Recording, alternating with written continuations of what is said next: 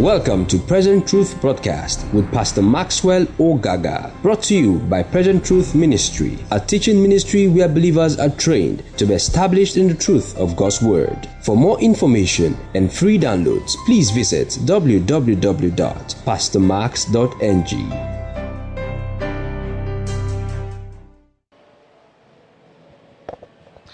Father, thank you for the instruction of your word. Thank you because you've granted us wisdom. Thank you because you've granted us understanding and insight in the revelation of the person of Jesus. I pray, Father God, that tonight you just strengthen our hearts. You open our hearts to your global purposes and what you want to accomplish through us. In Jesus' mighty name we pray. All right, so this evening I just want to look at something that I consider that it's both prophetic and it's both instructional. It's a teaching and it's also a call, a wake-up call for women all over. So I call it relevant for God's eternal purpose. God's clarion call to women. Relevant to God's eternal purpose. God's clarion call to women. And what I'm going to do, I'm trying to work on an ebook on this, so that's going to be available by next week, which is part of the things I'm getting ready to share, because I just sensed in my spirit as I was thinking of getting ready for the ladies' gathering, what subject to teach, what to teach, and all that. And this came very strong in my heart about encouraging women to stand up to function in what God has called them to do. And one of the things we find that is very interesting is this. When we get into a room, and there's a lot of conversation about other people, you're talking about other people, and nobody is really concerned about what your need is, sometimes you feel disconnected. And for a long time, I personally struggled with teaching women, because, and so I know some of you, when you invite your friends to come for a meeting and they say, who is teaching? You mention, okay, probably not my name. I say it's Pastor Max. What about his wife? Because people always feel that for a women's meeting, a lady who has been through it or who understands the challenges should do the teaching. So personally, I struggled with hosting such meetings until I got the liberty of the Lord to do it, which means that truth is eternal. If it's in the Word of God, anybody can teach it. I don't have to be a woman to teach what is in the Word of God. But if I'm teaching a gender-sensitive topic, then that's different. But what I've found out is somehow that has become a limitation to the purposes of God on the earth. Because when we gather as women, so I'll use as women. When we gather as women, what are we taught? How to keep your marriage, how to preserve your marriage, how to keep your husband. I was talking to a group of men the other day. I said, why is it that it's only women that are taught on how to keep their marriages? Why are men taught that way? It's almost looking like the men are doing the favor, or the men are the ones that can do whatever they want to do, but the woman has to struggle. Have you ever gone to a men's prayer meeting and they say, let's pray for our marriages? No, they don't feel it's anybody's business, right? But when you go to a women's prayer meeting, what's the first point? Let's pray for our marriages. So there's this thing that, okay, it's a woman that have to keep the home, it's a woman that have to keep the man, it's a woman. And because of that, we have this expectation from the women parts of the body of Christ that in a way will not totally tally with the eternal purpose of God. Now you understand when I continue teaching, all right? So when you come for a women's conference, the first thing they're teaching you how to make the bed sheet, how to cook, and before you know, you move vocational skills into the church, how to make smoothies in a way that your husband will like and all that. And unconsciously, we even forget that God might be entrusting us with a greater purpose than making the bed sheets right. We might even forget that there's something higher and deeper and more passionate in the heart of God, which is soul winning. So, the thought that crossed my mind while I was putting all this together, I haven't seen in recent times a women conference where they say, where we want to teach the women how to win souls. I haven't seen that. Right? Because no, let's do something to keep the home together. Or what you hear is maybe women arise, Deborah arise. And what does Deborah arise mean? Go into the workplace, conquer, be there. And so tonight's meeting is to pull you back to the eternal purpose of God, which amazingly, I found something interesting which we'll read, but it really stretched my mind. That the first person that Jesus committed the gospel to say to Peter, was a woman. Wasn't a man, was a woman. And as I began to study the scriptures, I began to see that there was so much trust that God had on women to proclaim the gospel that in our own days is looking like we don't have that trust, or we'll find something more engaging. So I said, what exactly is in God's mind? So make sure you get the ebook after. If you have your number there, I'll send it to you once it's edited. What exactly is on God's mind? What is God thinking? We don't just want to be Christians who come to church every time, who come for fellowship, and all we're concerned about is how God is going to keep us, how God is going to bless us. We want to find out what's in the mind of God. So let's read 1 Timothy chapter 2, verse 3 to 6. I'm going to go through the scriptures quickly so you can write that down, and if they have them up there, you can, For this is good and pleases God our Savior, who wants everyone to be saved and to understand the truth. So God wants everyone saved, and God wants everyone to come to the knowledge of the truth. I want you to observe that. For there is only one God and one mediator who can reconcile God and humanity. I'm using the NLT translation. The man Christ Jesus. He gave his life to purchase freedom for everyone. This is the message God gave to the world at just the right time. So God has an idea in his heart that he wants the whole world to be saved. And he wants the world to come to the knowledge of the truth of God's word. He wants them to come to the knowledge of this truth. Let's go to Ezekiel chapter 18 verse 23. Like I said, I'm going to run through a lot of scriptures, so just write them down. Do you think that I like to see wicked people die, says the sovereign Lord? Of course not. I want them to turn from their wicked ways and live. So God doesn't want people dying. He wants people to turn from their wicked ways and to live. John chapter 3 verse 17. God sent his son into the world, not to judge the world, but to save the world through him. So the purpose of God sending his son to the world is to save the world. So we see that God has a global agenda. What is the global agenda? Salvation for every man, for every woman, and that people will come to the knowledge of this truth. Titus chapter 2 verse 11.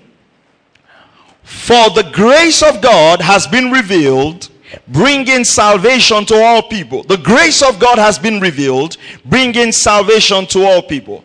Mark chapter 16 verse 11. And he told them, go into all the world and preach the good news to everyone. And I like this. Habakkuk chapter 2 verse 14. For the earth will be filled with the knowledge of the glory of the Lord as the water covers the sea. So we find something interesting here. God wants every man saved. God wants the knowledge of the gospel to go into all the nations of the earth. God wants that the grace that has appeared to men for their salvation, that they hear this good news. This is God's dream. This is God's agenda. Beyond God blessing us, beyond God increasing us, beyond God making us fruitful, God wants people to come to the knowledge of the word of God, to come to the saving knowledge of Christ. That's God's big dream. That's God's big agenda. That's everything God is about. That's exactly the reason God made us to be believers. Now let's go to Psalm 67 verse 2. Psalm 67 verse 2. New Living Translation. That you may be known on the earth, your salvation among all nations. So I want you to see that salvation is important to God. The gospel is important to God. It's God's passion. It's God's heart. God wants us to go into all the world and preach the good news to all people. I want you to note the words that we've been reading. All nations, everyone, the whole earth will be covered with the knowledge of the glory of God as the water covers the sea. Interestingly, not is only this a dream in the heart of God, it's a travail in the heart of God. Isaiah chapter 53 verse 10 to 11.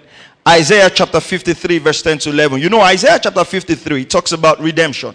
In verse 1, it starts with who has believed our message. Now, what is that message? Verse 10 to 11. Yet it pleased the Lord to bruise him. He has put him to grief. When you make his soul an offering for sin, he shall see his seed. He shall prolong his days, and the pleasure of the Lord shall prosper in his hand. Verse 11. He shall see the labor of his soul. The word labor there in the Greek is the travail of his soul, and be satisfied by his knowledge. My righteous servant shall justify many, for he shall bear their iniquities. What he's trying to say was describing the process of the cross. That when Jesus was going through the cross, it was because there is a travail for his seed to be birthed on the earth. What's that travail? The travail is that people will come to the knowledge of Christ. And look at what it says there. He shall see the labor of his soul and be satisfied. No one can describe labor pains to a woman. You know, even as men, we try to describe it. They will give you the numbers. This is how, but nobody. Only women can really tell you what labor pain is. And the scripture is saying that God wants to see the labor of his soul. What's the labor? Why did God go through all that on the cross? Because he wants to see many come to what? To salvation. So we're still trying to establish God's dream. We must not substitute the paying of school fees, feeding the poor, buying of bread, taking care of orphans for preaching the gospel. Why that is good, it can just be an exercise in making sure sinners live healthy and educated without receiving the gift of salvation. It's easy to just feel, oh, well, I'm taking care of many poor people. I'm sending this one to school. I'm paying these school fees. I'm feeding these poor people. I'm taking care of this one. And we're not concerned if those people are born again. And you know what that means? We are just making sure sinners are healthy. They are very educated. Because to us, a virtuous woman is the one who takes care of the poor. And I must say this now. I wish I was saying this to the whole church. Unconsciously, the mission of the church is being redirected. So what's the test of a good church now? How many poor people we can feed? How many people we can send to school? It's almost like we are in a competition of good works. Right? And we have forgotten that we were established for only one purpose. Let me tell you this. If you do not preach the gospel, nobody else will. Nobody else has the mandate to preach the gospel. Not the government, not the universities, not the NGOs. Only the church has that mandate. We cannot go and fight the NGOs on their terrain of good works. Am I saying these are bad? No, absolutely. But like the words of Jesus, we must not leave the weightier matters of the Lord. That's your housemaid. Is she born again? Is she, or you are just conscious that, this girl can walk. Since she came, I've been resting. And you are busy fattening a sinner, making sure she looks nice, decorating a sinner, and God is just wondering.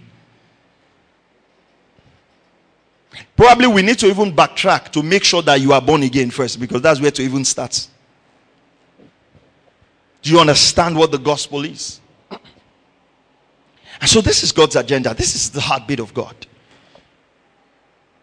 You cannot just be caught up in the things being sold out to women out there to just think that everything about you, which is brilliant, is just about making sure that you're a nice wife. Beyond that, God has an expectation for you. And God has a dream. It's good to be a brilliant mother. Excellent to be a wonderful wife. But it's best if you can be entrusted with God's vision and God's dream. Let's go on. In Luke chapter 19 verse 41. Luke chapter 19 verse 41. And when he drew near and saw the city, he wept over it. Why did Jesus weep? Verse 42. Saying, would that you, even you, had known on this day the things that make for peace, but now they are hidden from your eyes. It's like saying Jesus looked over the city and said, hey, come on, John chapter 1 will tell you this. He came to his own and they received him not. But to them that received him, he gave power to become the sons of God. They rejected him. And Jesus literally cried over the city. You know, there were a few times Jesus wept. Probably twice, right? Over Lazarus and over the city. They could not receive the message and he cried. So can you imagine God's heart right now when he looks over our region and the gospel is not being preached? And the truth is not being shared. And the message of salvation is not going forth. Can you imagine his heart?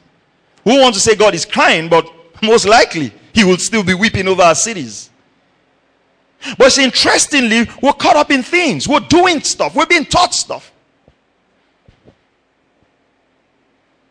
I mean, even personally for me, this was a wake-up call, because I even think of like all the ladies gathering that I've been teaching. Of course, I've been teaching some extra things and good stuff. And I'm like, are people being equipped to really fulfill this purpose? And I'm challenging you tonight. This is between you and God. It has nothing to do with me. This is between you and God right now. To go back and think if God can entrust you with his purpose. World missions was on God's mind from the beginning. A man by the name of Dave Davidson said that. But Pierce, the founder of World Vision, says, let my heart be broken by the things that break the heart of God. Unconsciously, as women, you can be so passionate about other things except the proclamation of the gospel. And this will be very valid and good things. Homemaking, cooking, raising children, gardening. But the question is, are you actively preaching the gospel? Are our women conferences actively teaching us how to present the gospel? Is our understanding of the word open to enough to teach the gospel? Next month, I'm going to teach on the role of fivefold ministers. Are we being equipped with this gospel? I want all of us to think, even as a pastor, I'm asking myself the same question. Am I equipping you enough with the gospel to go out there and share it? As interesting as it will be, after all the food in the world has been cooked, you know that's all still vanity. Am I right?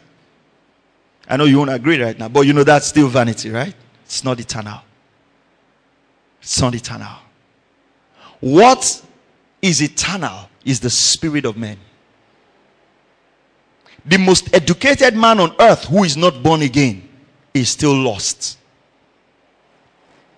We must begin to review things in the perspective of eternal value. Am I saying all of these things we've been doing are bad? Please understand, I'm not saying it is bad. I'm just calling you that there, are things that we have left undone that we must return to. I think that's the best way to put it. All right? So we have this gender stereotype that even exists among believers, and whenever we gather women conferences together, whenever we get together as women, we just have something that we're always popping up that is very strong in our mind.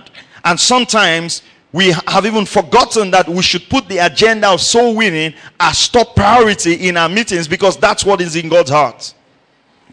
That's what is in God's heart. Now, in 2 Corinthians chapter 5 verse 17, 2 Corinthians chapter 5 verse 17, the scripture says, if anyone is in Christ, he's a new creation. All things have passed away and all things have become new. If any man is in Christ. You know that when the Bible says if any man is in Christ, he's a new creature, it's not just talking about men, right? Hello? Do you agree with that? Okay, come on. I want all of us to read that now. 2 Corinthians 5:17. Therefore, if anyone is in Christ, he is a new creature. All things are passed away and all things have become new. Verse 17. Now, all things are of God, who has reconciled us to himself through Jesus Christ, and has done what? Giving us what? The ministry of reconciliation. Who has he given the ministry of reconciliation? Those he was referring to in verse 17. Are you a new creation in Christ Jesus? Okay, some of you are not sure yet. Maybe we need to do salvation. Are you a new creation in Christ Jesus?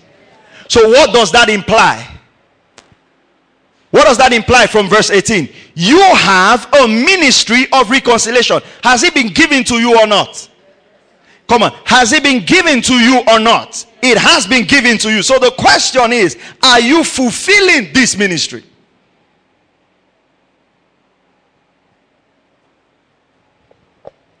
Look at it now. Because it's easy to go claim, I'm a new creation in Christ Jesus. If God be for me, who can be against me? And claim all the scriptures. The question is, don't stop at verse 17. Just move down a little bit. Verse 18, he has given you. So something has been given to you. And Paul says, say to Archippus, Colossians, take heed to the ministry that has been given to you, that you fulfill it. So God has committed to every one of us the ministry of reconciliation. What is the ministry of reconciliation? It's the ministry of the gospel of Christ.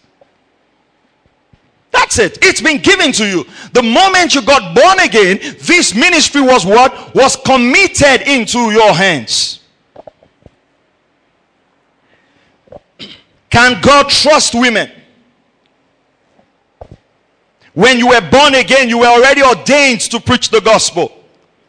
A missionary that went to China by the name of C.T. Stott says, if Jesus Christ be God and died for me, then no sacrifice can be too great for me to make for him. If Jesus Christ be God and died for me, then no sacrifice can be too great for me to make for him. Can God trust women? Psalm 68 verse 11. The Lord gives the command. The women who proclaim the good tidings are a great host. The Lord gave the word. Great was the company of those who proclaimed it. So God puts a command out there. And then some women take a hold of this and they proclaim it. Women who participated in God's purpose in the Old Testament. I'll run through them quickly. Number 1, Deborah. Judges chapter 4 verse 4 to 5. Number 2, Miriam. Just listen to them. If you can write, fine. Exodus chapter 15 verse 20. Numbers chapter 12 verse 1. Micah chapter 6 verse 4. She was both a prophetess and a song leader in Israel. Huldah, 2 Kings chapter 22 verse 14. A woman by the name of Huldah. Then this is the longest name in the Old Testament. Maher-shalal-hash-baz, the mother. That is Isaiah chapter 8 verse 3. She was a prophetess. She was a prophetess. Looks like an Islamic name, right? Women who participated in God's purpose in the New Testament. I just want to make this brief to stir your hunger, but make sure you get the ebook. When it's done, we'll send it to every one of you. Read it, forward it to other women, pray about it. But this is just to stir your heart. Women who participated in God's purpose in the New Testament. The first message of the resurrection of Christ was spoken by a woman to a group of men. I'm going to really emphasize this. Anna, Luke chapter 2 verse 36 to 38. The Bible says she prophesied in the church. She did not depart from the temple. She was praying. Philip had 4 daughters who prophesied. Acts chapter 21 verse 9. Priscilla assisted Paul in his revival meeting and even taught Apollos in the way of the Lord more perfectly. The scripture says Priscilla and Aquila, they took Apollos aside and expounded to him more excellently the way of the Lord. There was a woman in Romans chapter 16 verse 1 to 2. Phoebe. Paul commended Phoebe to the church at Rome and requested that they assist her in her business because she was one of Paul's assistants. Please, let's go to Mark chapter 16 verse 1 to 7. I really want us to read this. Mark 16 1 to 7. Now I want you to observe this. Now, when Sabbath was passed, Mary Magdalene, remember Mary Magdalene? Mary the mother of James and Salome bought spices and they might come and anoint him. Verse 2 quickly. Very early in the morning, on the first day of the week, they came to the tomb when the sun had risen. This was Jesus Christ now. Verse 3. And they said among themselves, who will roll away the stone from the door of the tomb for us? So these women, 3 of them got and say, hey, let's go anoint Jesus. Let's go to the grave. Let's go anoint him. The next verse, verse 4. But when they looked up, they saw that the stone had been rolled away, for it was very large. Verse 5. And entering the tomb, they saw a young man clothed in a long white robe sitting on the right side, and they were alarmed. Verse 6.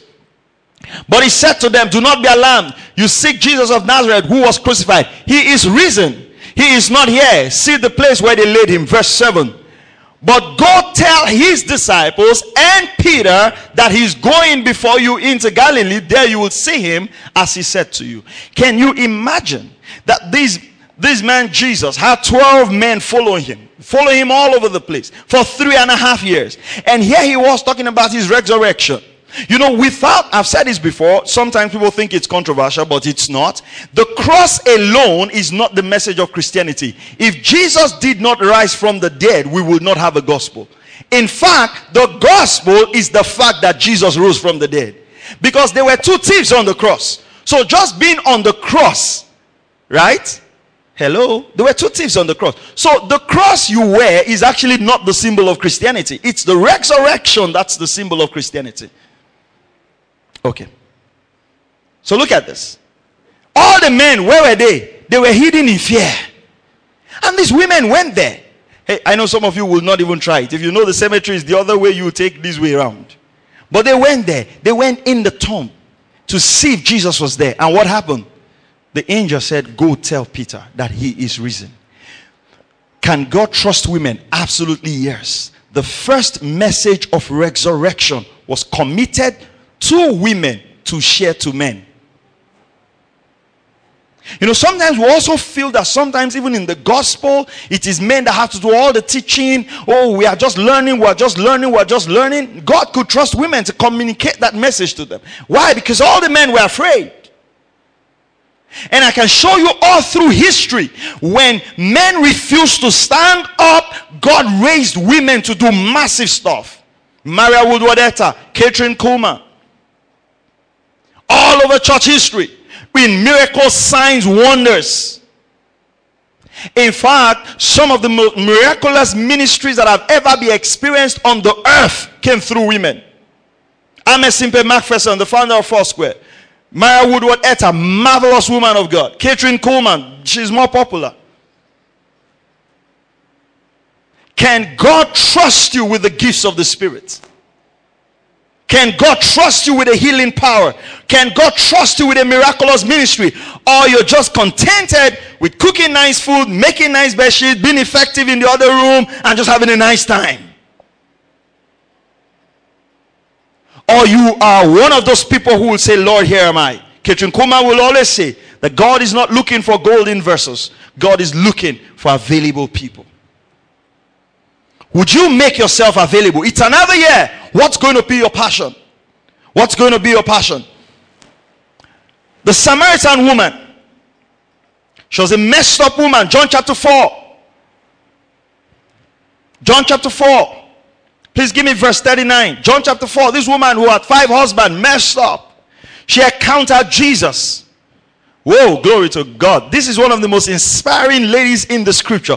She encountered Jesus. The Bible says in John 4:39, and many of the Samaritans of that city believed in him because of the word of the woman who testified.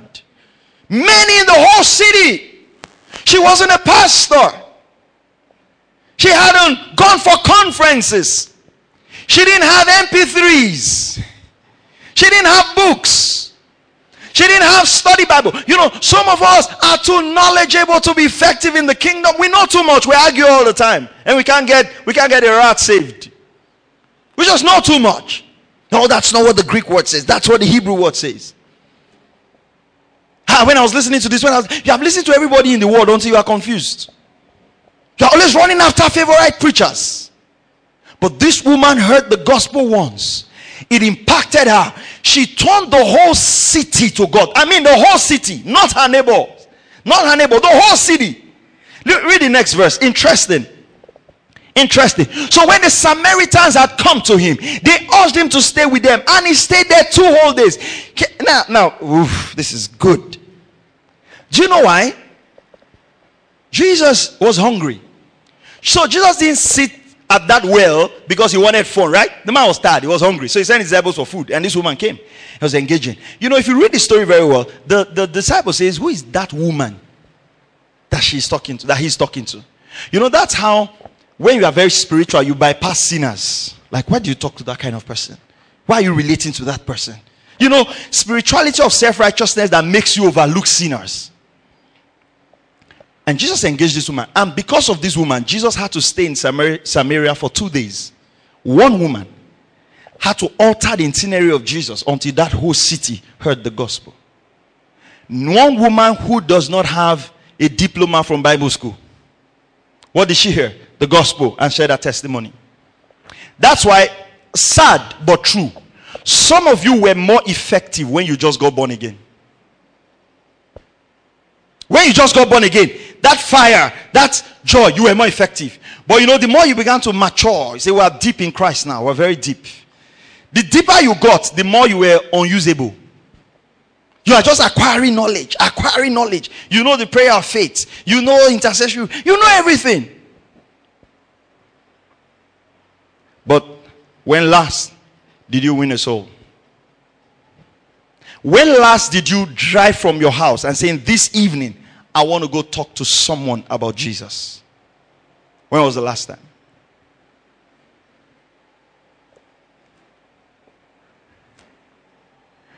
Hudson Taylor, the missionary to China, says, God uses men who are weak and feeble enough to lean on him. You don't have to be perfect to preach the gospel. The gospel is not the testimony of your life. The gospel is the testimony of Jesus. And we have to share it. We have to share it. Our time is going. Let's go out. I just want to pause to talk about Rahab, right? How Rahab effected the eternal purposes of God. I want to challenge you tonight. I want to plead with you. I want to challenge you tonight. Listen. God wants to use you for a greater purpose. Embrace it. Embrace it. God wants to use you for a greater purpose. I know if we had announced a kind of meeting, we would have a lot of people show up. Isn't it amazing where we have gotten in church that even scriptural words do not move us? For instance, you hear a meeting about God's eternal purpose. Yeah, don't worry, I'll get the CD. Because it doesn't make sense, right? Like, what is it?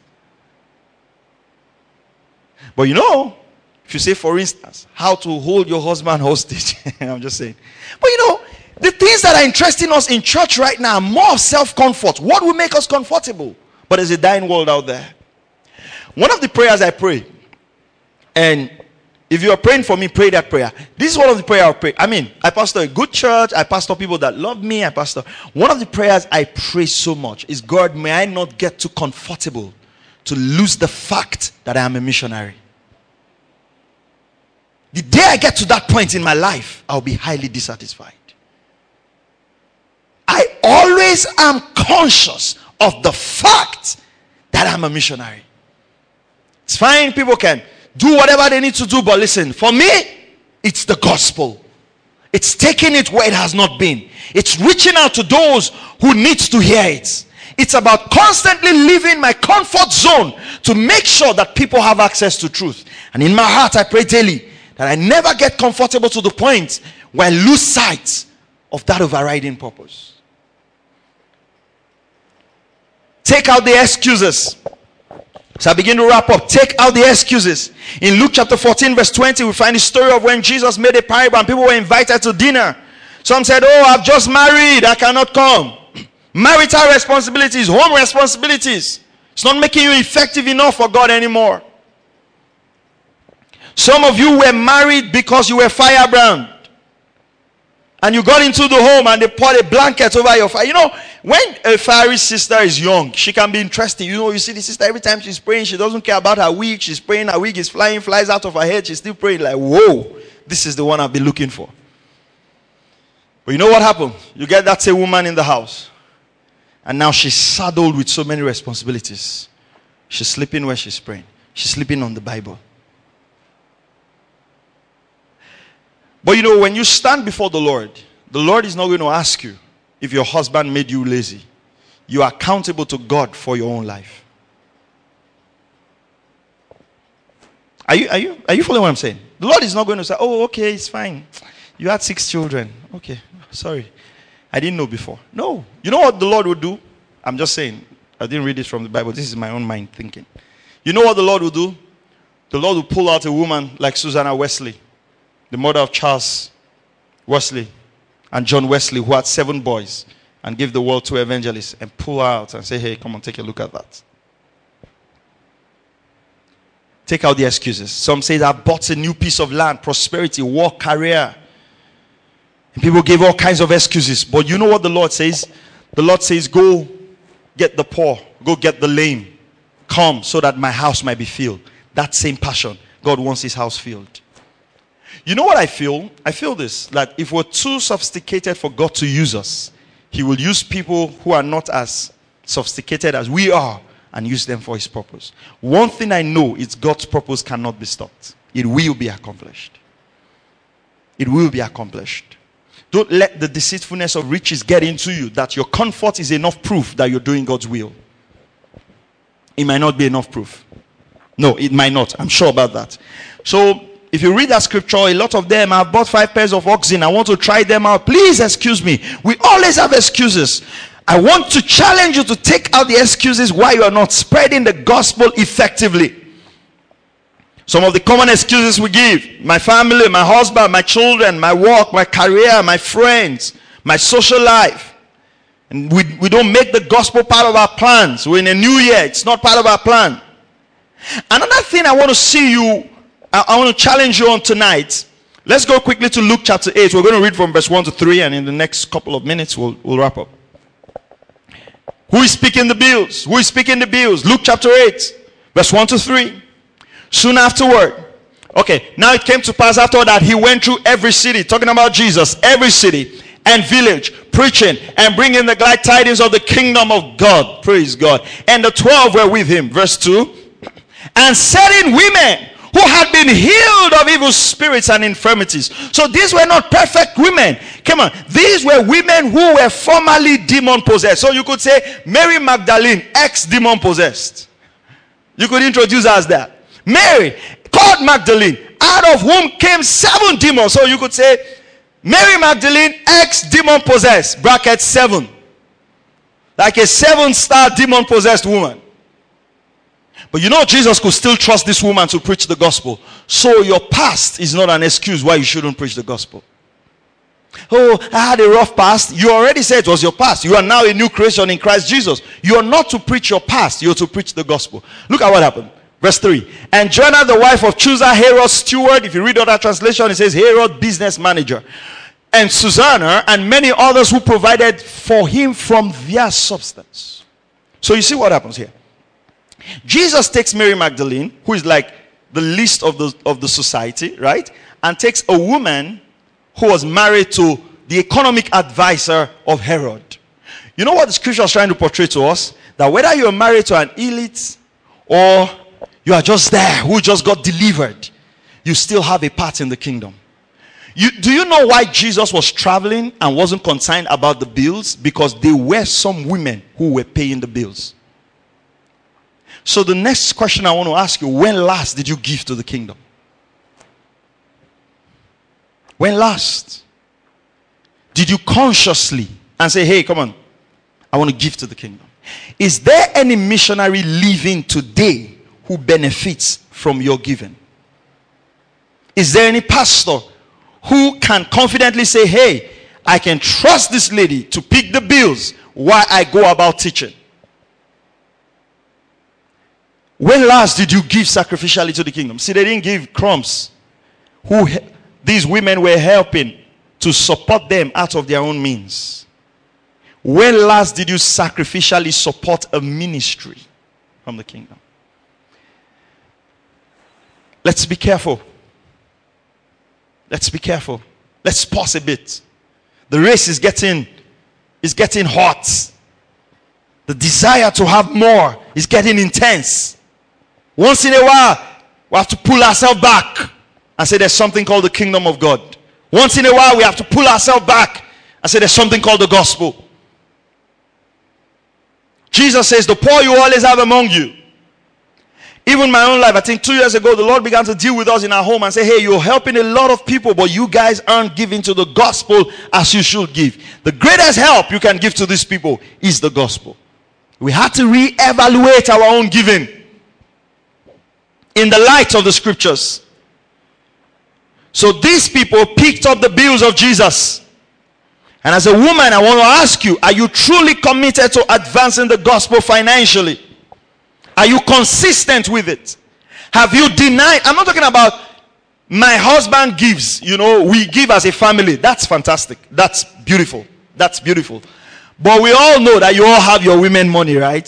We all know. That extra money, that's what I'm asking about. I'm not talking about we are givers. No, that's fine.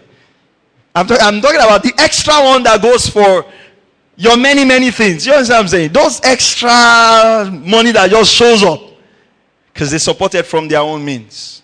I just want to challenge you. This is not about me and my husband, we pay tithe. No. We are one flesh. No. Jesus knew that they were one flesh before he put this scripture there. You will know if you are giving to the kingdom. All right? As I'm preaching, if you feel a sense of, just know that the Lord is speaking to your heart about it. About it. All right? I want you to see that God is counting on women more than you think. Can you see this? He's counting on them to preach. He's counting on them to finance. And it's almost like the whole equation. God is not asking, where's your husband? It's like God is saying, I can trust you guys to do this job. It's amazing how God can trust us. Taking care of society is a great deal, but never forget the gospel is priority to God and its financing. John Piper said, all the money needed to send and support an army of self-sacrificing, joy-spreading ambassadors is already in the church. Simple ways to share the gospel. Share messages taught in church to your contacts. Take advantage of it. Number 2, invite young people in your sphere and disciple them. Have a young person you are discipling. Have a young girl you're teaching the word of God. Women have a lot of influence. Some of you have a lot of influence. Even more influence than some men. Use it for the gospel. Those you sponsor in school, make sure they hear the gospel. Make sure they are born again. Whoever you're sending to school, when they come on holidays, bring them, ask them. Ensure that they receive Christ.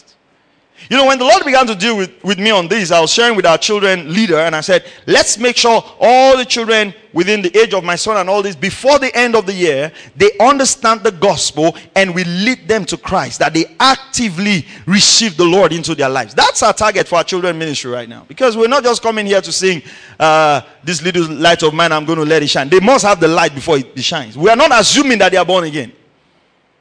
Even my son, I'm not assuming that he's born again. So I said, this year, for those in that class, we want to make sure by the end of the year that they actively receive the gift of salvation.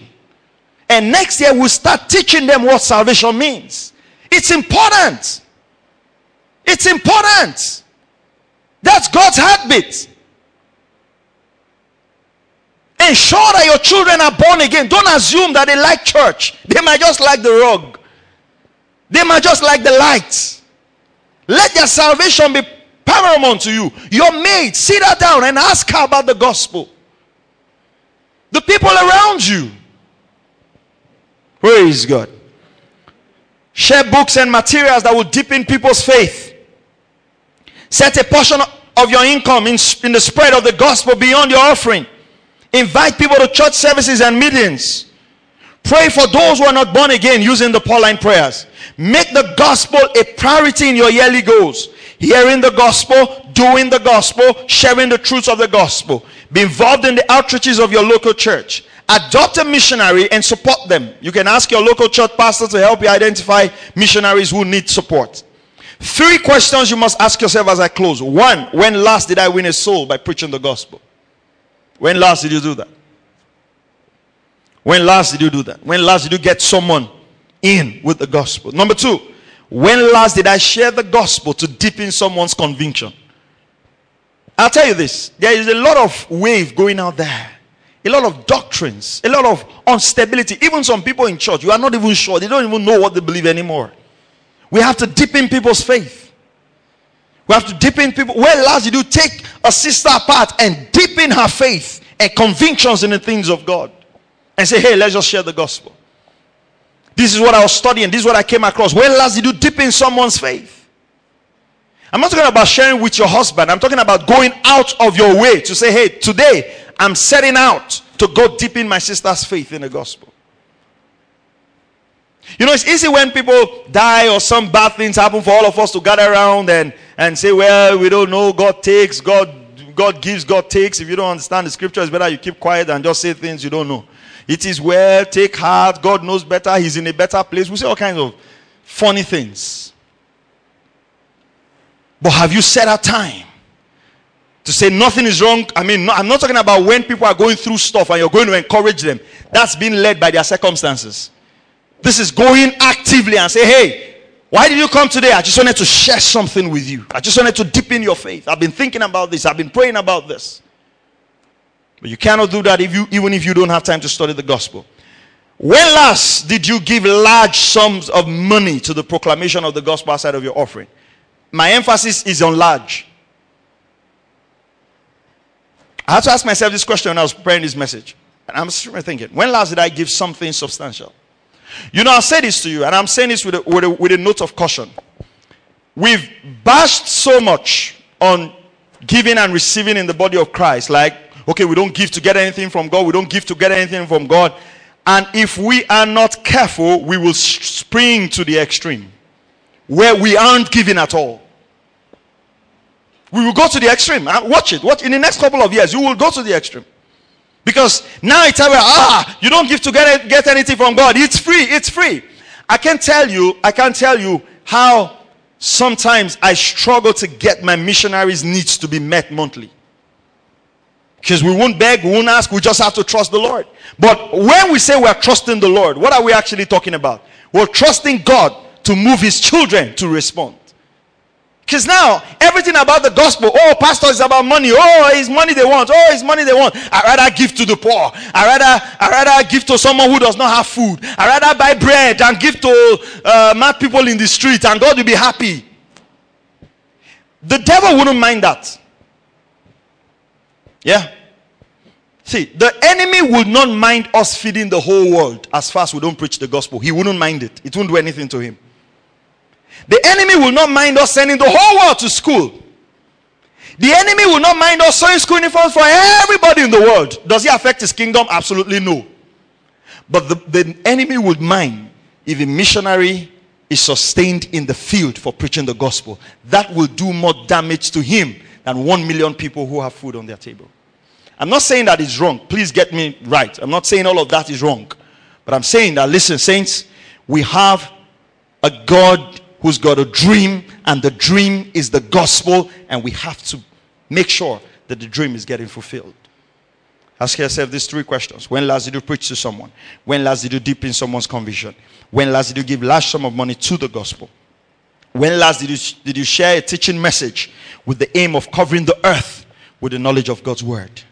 Do a sincere evaluation of your commitment to the gospel and ask the Lord to help you.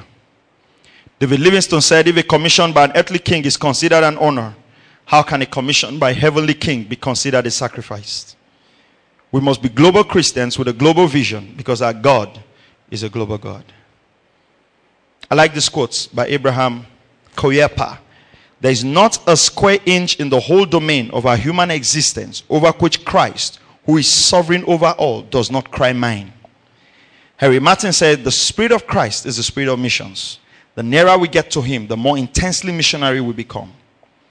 Randy Alcorn says the opportunities for using our financial resources to spread the gospel and strengthen the church all over the world are greater than they have ever been. As God raised up Esther for such a time as this, I'm convinced he's going to raise us up with all our wealth to help fulfill the Great Commission. The question is, what are we doing with that money? Our job is to make sure it gets to the intended recipients. I want to challenge you tonight. I'm hoping, I'm believing the Lord. It's something I've prayed. I'm trusting that this message will get to at least 1,000 women. That's something I'm believing the Lord for. And we're going to get to it. But I sense that the Lord is putting a call across to women again. That it's time to rise. Rise now with the passion of God's global vision. We keep doing the things we're doing, but let's readjust our priorities. I believe that there's a greater demand in the body of Christ. And there's a greater dimension put on in the body of Christ. And it's time. And the reason I say this, and I say this with a lot of pain in my heart, I'm also seeing that a lot of men, it's almost like men are not rising up with the passion they should for the gospel. We look across our churches and you see women who are active and the men are just too busy. And sometimes it is because of the way we pastors have also dealt with men, because we've dealt with them as funders of the gospel. Do you understand? Like, just bring the money, go and bring the money, right? So pastors is saying, hey, go bring the money, let's build the kingdom. And then the wives are like, bring the money, take care of the home. And so in the sense of a man, all he's about in life is to get the money, either for his pastor and for his home. And I'm going to share this with men also. We're going to have a conversation around this. Because listen to me, God has a dream. And He's counting on us. Angels will not preach the gospel. Spirits will not preach the gospel. If you don't preach it, it won't be preached. If you don't effectively get in for the gospel, it won't go there. If you don't give to the gospel, it's not going to go forward. So I want you to reevaluate. I want you to pray and ask the Lord to help you. Amen. Let's bow our head. Father, I want to thank you for challenging us. Lord, we ask that you help us to reevaluate, to reprioritize, to make a commitment to your kingdom. Lord, we pray that you help us where we are short in our commitment to the gospel to rise up. Lord, I pray on behalf of pastors that you help us to refocus and rechannel the direction of the body of Christ to God's purpose in the name of the Lord Jesus Christ. In Jesus' name we pray. Amen.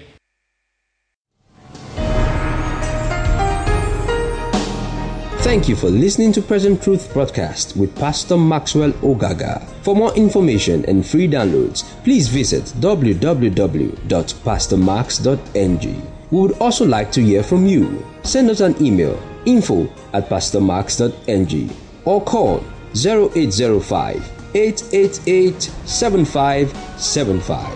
God bless you.